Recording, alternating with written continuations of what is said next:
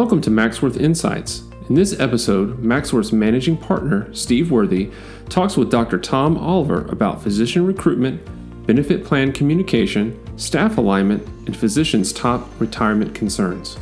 Dr. Tom Oliver has been a private practicing urologist in Winchester, Virginia, and on staff at Winchester Medical Center since 1988.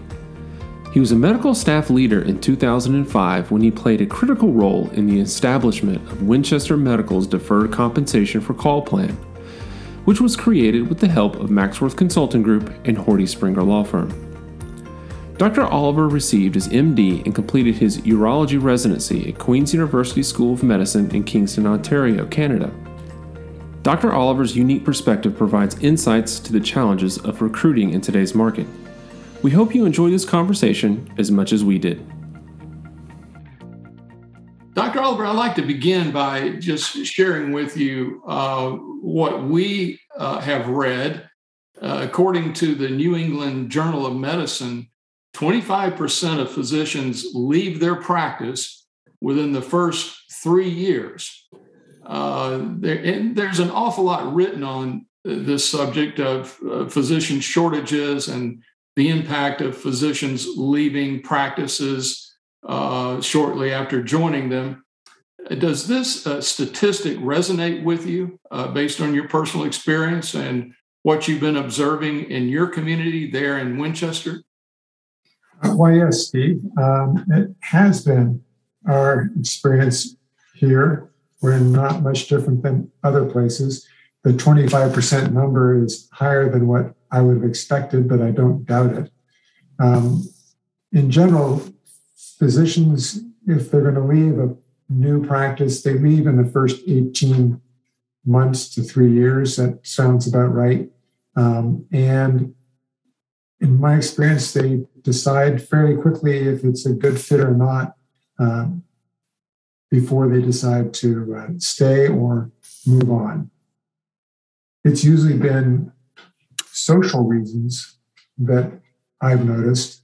It's arriving in a town and deciding it's not the cultural fit that you like, it's not the community that you envisioned, or some similar social event that causes people to move away and choose another place. What about attraction or recruiting doctors to your community? Is it just as challenging to recruit physicians today as it always been? Or do you think that in today's culture, it might be more difficult than historically it has been?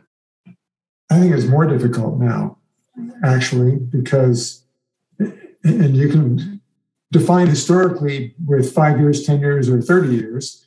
But I think it's overall more difficult today than it was even a few years ago, and certainly more than 10 or 20 years ago, in that you're recruiting on a national playing field.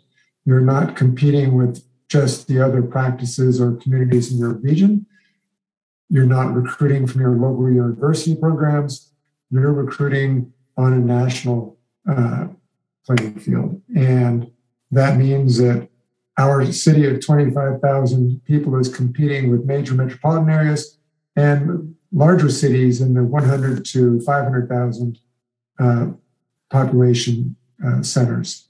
And that makes it tough for us in a smaller place because we just don't have the amenities that a large city or a major metropolitan area has.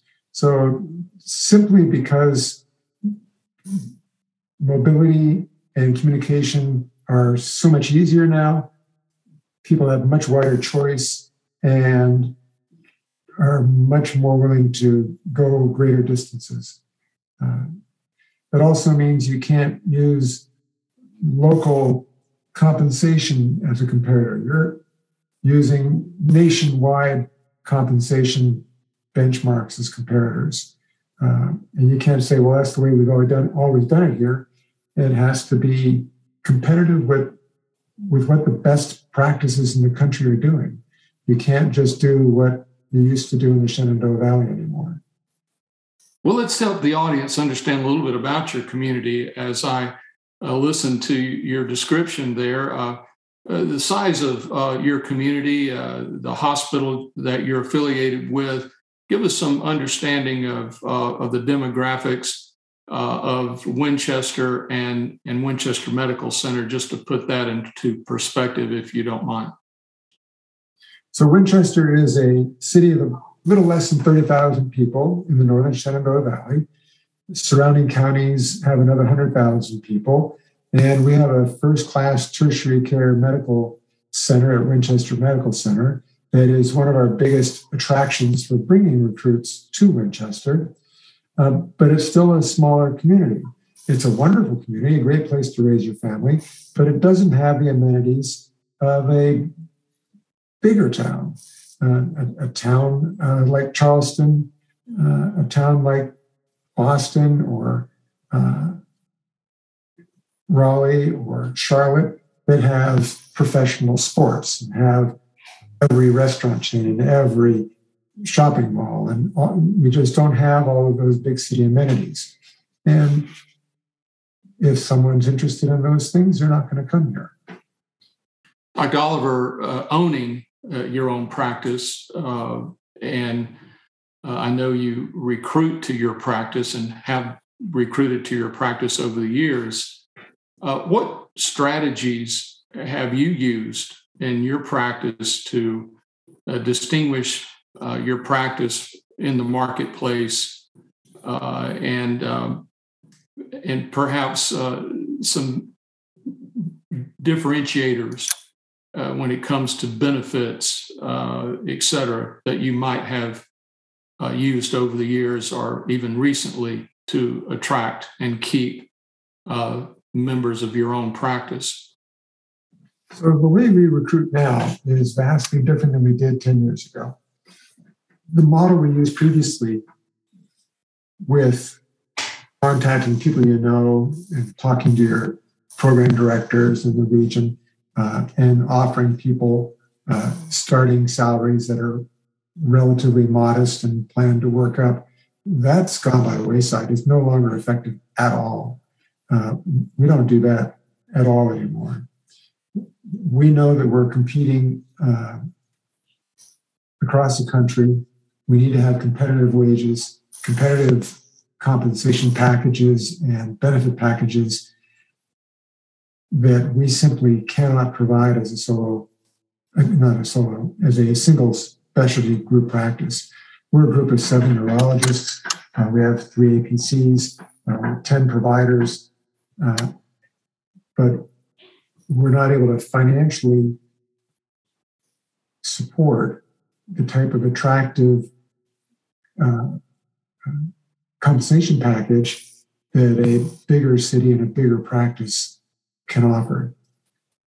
So we entered into a cooperative model with our hospital system and are using a leasing agreement to help support that allows us to recruit.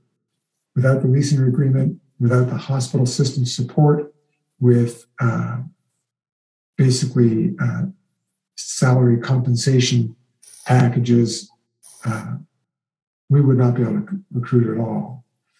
We tried and failed for some years on our own, learned the hard way that didn't work anymore, and now we are able to get first-rate comp guarantees from the hospital system with very competitive compensation and benefit packages.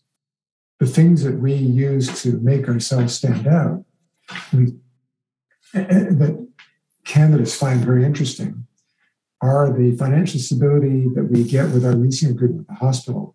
We keep the hospital at arm's length in terms of day-to-day management of our practice, even month-to-month management of our practice. We own and operate ourselves, but are financially linked with the hospital. That link gives us financial stability. It allows us to offer those favorable compensation packages. And the interesting benefit plan that we have available is call pay. All of our candidates are interested in our call pay arrangement. They find it unique. They've never heard of it before. Some of them are frankly a little bit frightened by it for all the usual reasons because they don't understand deferred compensation. And once they get the hang of it, understand how our deferred compensation for call program works, they realize it's a very powerful tool, and it becomes a strength and a selling point for us because relatively few places use it.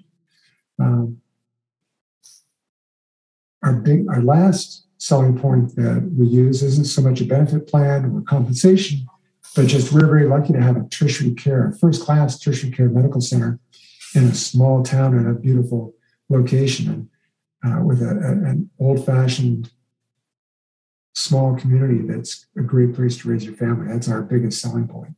And then the compensation and benefit plans are secondary, but very important. Candidates are always intrigued by the quaint community, but what they really want to see is that term sheet and what their comp and benefits are going to be. So, Dr. Oliver, the leasing arrangement that you have, your practice group has with Winchester Medical Center, is that unique to your clinic, your practice group, or is that a fairly common arrangement that the hospital is making with others? Or do you know, or would you prefer not to say? That's fine. But in other words, I'm asking, how commonplace are these leasing arrangements to help private practice groups be more competitive on a national landscape? I don't know any actual statistics or numbers on how common this sort of leasing arrangement is, but I suspect it's a minority. I think it's a small minority of practice arrangements because many urologists, and I don't only speak to urology really, but urologists tend to be either employed directly by a healthcare system or they're in private practice with a standard private practice model. And we're kind of a hybrid. Our urology practice was the first practice to develop a lease agreement with our hospital system. We were the model. We hammered out the details for the first time. It's been revised and improved as the hospital has recruited other practices into the same leasing arrangement. And I don't even know how many practices are in the lease agreement now, but it's multiple. It has expanded fairly rapidly since we started, I think, 5-6 years ago now. It's proven to be a very nice blend between the autonomy one has with running your own practice, which we do day to day, month to month. Once a month, we meet with the administrators and have a 1-hour session running down our business parameters. And then they leave us alone for the rest of the month and we do our thing. The biggest benefit to us has been financial security and being insulated somewhat from the vagaries of changes in insurance status and so forth. That's been the major benefit. The single largest benefit has been the ability to compete on a national scale with recruiting. We simply couldn't do it without it. From the hospital's perspective, could you give us a couple of thoughts on your thoughts on a couple of key benefits that arrangement has for the hospital? Physician retention, number one. And I think for the hospital, the lease agreement, once it got built, once we went through the effort of building the lease agreement, I think running a leased practice is easier than running an employed practice because they don't have to do anything. Well, that's a little bit facetious. They do have to do something, but we take care of the day-to-day, week-to-week, month-to-month decision-making with their approval and their input. And we come up with some helpful suggestions, and we are integrated very tightly with the hospital in a manner that is beneficial to us and to them. Neither party, the hospital or us, is going to do anything that's going to harm the other party, we're going to come up with suggestions and changes that are mutually beneficial. Because when things go well for them, they go well for us, and vice versa. So they like it because it's been useful for physician retention, physician recruitment, and it's been good for them, I think, in terms of building their physician enterprise and expanding it and making more services available to the healthcare system and its coverage region. What benefit plan features do you believe are most important to physicians? So there are two approaches to that. One is the brand new physician who wants their benefit plan to be generous and portable, and that's about as far as they think about it. They want it to be a generous benefit plan, and they want to be able to take it with them if they leave, because they're not committed yet. They just arrived. They don't know if they're going to like it or not. They don't know if they're like the hospital or the practice and the community, or if their spouse will like the community. So they just want to make sure they have a generous compensation plan, and they'd like to be able to make sure they can take it with them if they go anywhere. Either that or they'll leave before the benefit plan even kicks in, sort of thing. Once you've decided to stay, you want your benefit plan to be generous, and you want your benefit plan, again, still be portable so you can take it with you should you have to move. And it should be easy to understand. I think that's the only three things I can think of that physicians actively think about. A recent Jackson Physician Search survey found that 70% of healthcare administrators say that they have a retention program in place at their organization, but only 17% of physicians say the same. This suggests there may be a lack of communication surrounding benefit plans for physicians. Do you think physicians are typically aware of the benefit plans, why they should participate in them, and how they work? So there's always room for better communication. That goes without saying. I think you can always say that things can be communicated better, and that's apple pie. Better communication is always available. Why so few physicians are aware of there being a retention plan suggests to me that it's probably the same 17% of physicians who pay very much attention to their paycheck and benefit plan and so forth on a monthly basis. Anyways, just personal experience, the vast majority of physicians devote their lives to their professional life. They go to work, they take call, they operate, they run their clinic, and once a month a paycheck comes into their account, and they don't pay attention to their benefit plan or anything else until once a year when the office manager or their accountant or their spouse or somebody sits them down and says, hey, this is what's going on this year. Make sure you put your max in for your pension plan, and you pay attention for about a day and a half, and then you start up your clinical practice again. So I think most physicians just aren't oriented that way and don't think about it very much. Common tune you hear is, I just want to practice medicine. I don't want to be running a business. So I don't think it's so much that there's been a lack of communication. We get emails, we get flyers, but it's just not our first priority as physicians. That's my old-fashioned approach to it. I just don't think they pay a lot of attention to it. Are physicians generally wary or skeptical of deferring compensation? And if so, why? Do you have any thoughts on maybe how a hospital could overcome this? So wary and skeptical are the kindest terms I would use for that. physicians have, in general, a very strong skepticism for hospital administrative projects in general, hospital administrators in general, lawyers in general. We're here to help you type plans because they've heard it a lot. They've just heard it a lot, and they know that they're devoted to their practice and their patients.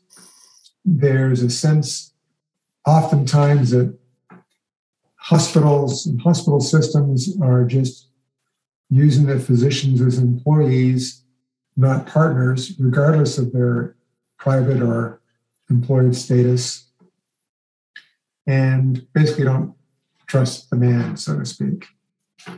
So yeah, there's a major trust issue, and that takes a long time to remedy.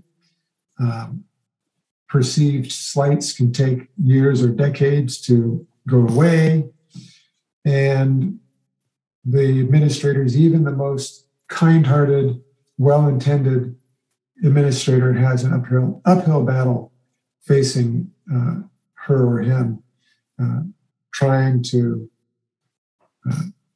approach physicians with a new and improved deferred compensation plan. So, in terms of physicians being wary or skeptical of deferring compensation into a benefit plan, perhaps offered by a hospital, how could a hospital overcome this skepticism? For a hospital or hospital administrator to overcome that skepticism is going to have to be by demonstrating goodwill, demonstrating some generosity. Don't nickel and dime. It'll have to be a generous plan. It'll have to be a transparent plan. It'll have to be easily understood. There'll need to be some type of executive summary that can be written and read in a manner that a layperson can understand how it works. And very importantly, I think it needs to be administered, operated, and available to the physician through a source outside of the hospital's administration itself. And that's because the physicians will always be skeptical that any deferred compensation monies will be there for them in the distant future. And if the hospital has control over their account, their monies, the physician will just simply not believe that the hospital will keep its hands off of that money over 10 or 20 years. So the money has to be somewhere outside the hospital in a trust. It needs to be managed by a third-party administrator that is not owned or operated by the hospital or the hospital system. And there needs to be somebody outside of administration that the physician can contact to learn about their account, work with their account, and make changes to their account. If you have to go through the hospital and the hospital administrator, they know that the hospital actually controls your money. So your money has to be controlled by someone outside the facility. Today, there's a considerable mixed medical staff at every hospital. We're reading statistics that say that as much as 50% of the medical staff could perhaps be employed by the hospital. As a private practicing physician, do you sense any discrepancy between an employed physician and an independent physician in terms of their being offered similar amenities at the hospital? Are the two groups somewhat divided in terms of perception of benefits and value according to their affiliation with the hospital? Yes, there will be differences between employed physicians and private physicians. And there are advantages to both settings. I think they balance out overall. There are, I'm sure, some advantages to being employed. I'm not employed, I haven't been employed by a hospital. So I don't know what our local hospital compensation model and benefit plan looks exactly for our employed physicians. I know what mine is. I'm happy with mine. And as near as I can tell, it's comparable to similar urologists, if not a little better. Do I feel like our employed physicians are being treated better than I am? Perhaps in some ways, yes, but in other ways, no. And there's always a price to be paid for those compensation benefits.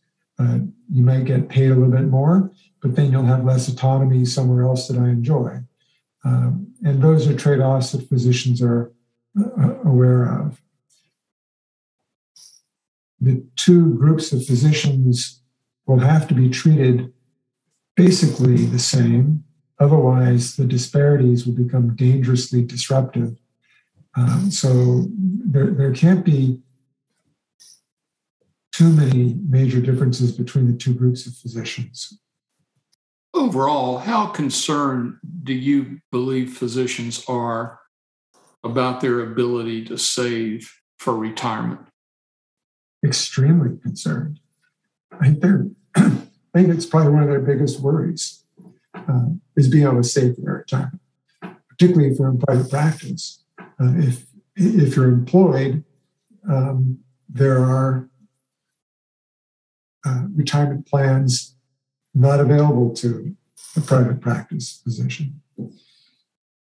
Private practice physician is basically limited to their 401k with very limited annual, relatively limited annual contributions.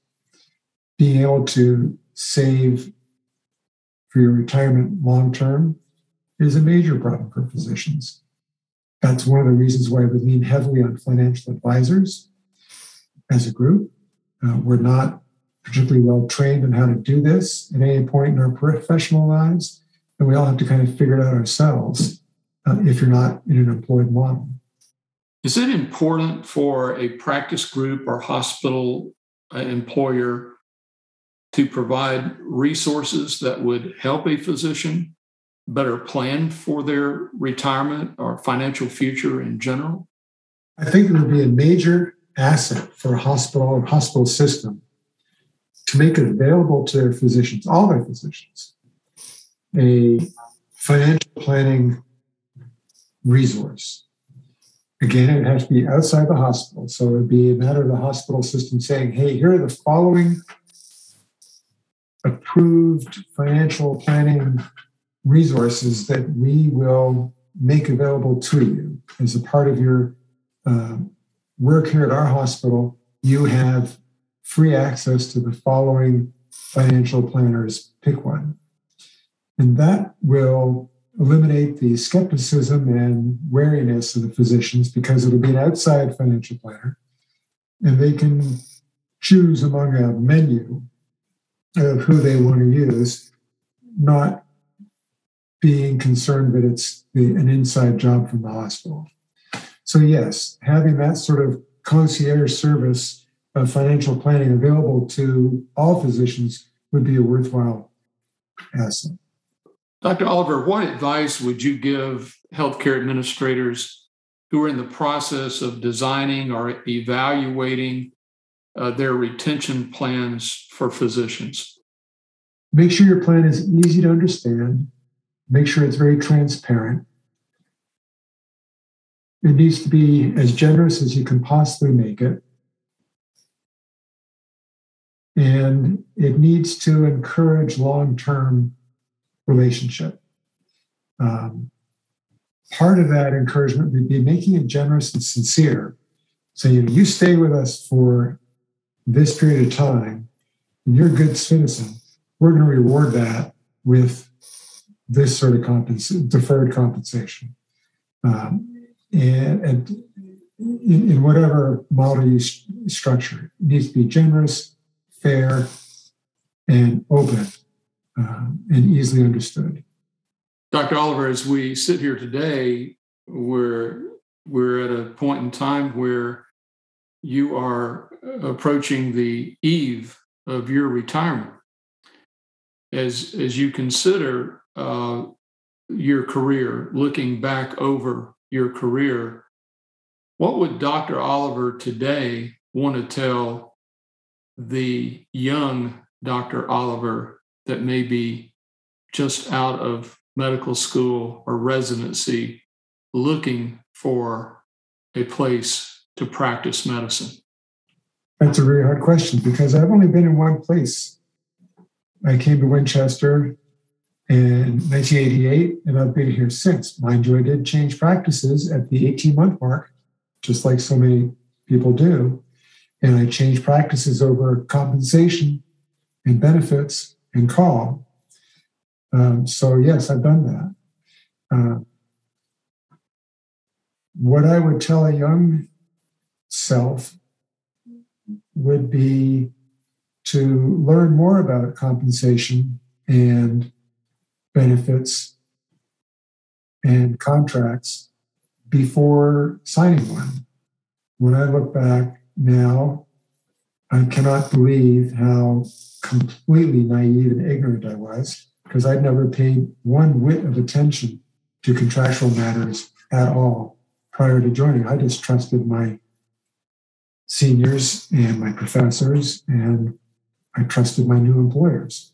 And it just wasn't an important part of life to me. I am amazed at how well-informed and knowledgeable the people that we interview now are. These young men and women are very astute and several orders of magnitude better informed than I was. So yes, I would tell myself as a new candidate in 1987 to read what a contract should hold and read what a benefit package should hold. I had no idea. Thanks for listening to this episode of Maxworth Insights. We'd like to thank Dr. Oliver for his time and sharing his perspective on recruiting and retention of physicians in today's market. For more on healthcare compensation and benefit strategies, please visit maxworthconsulting.com.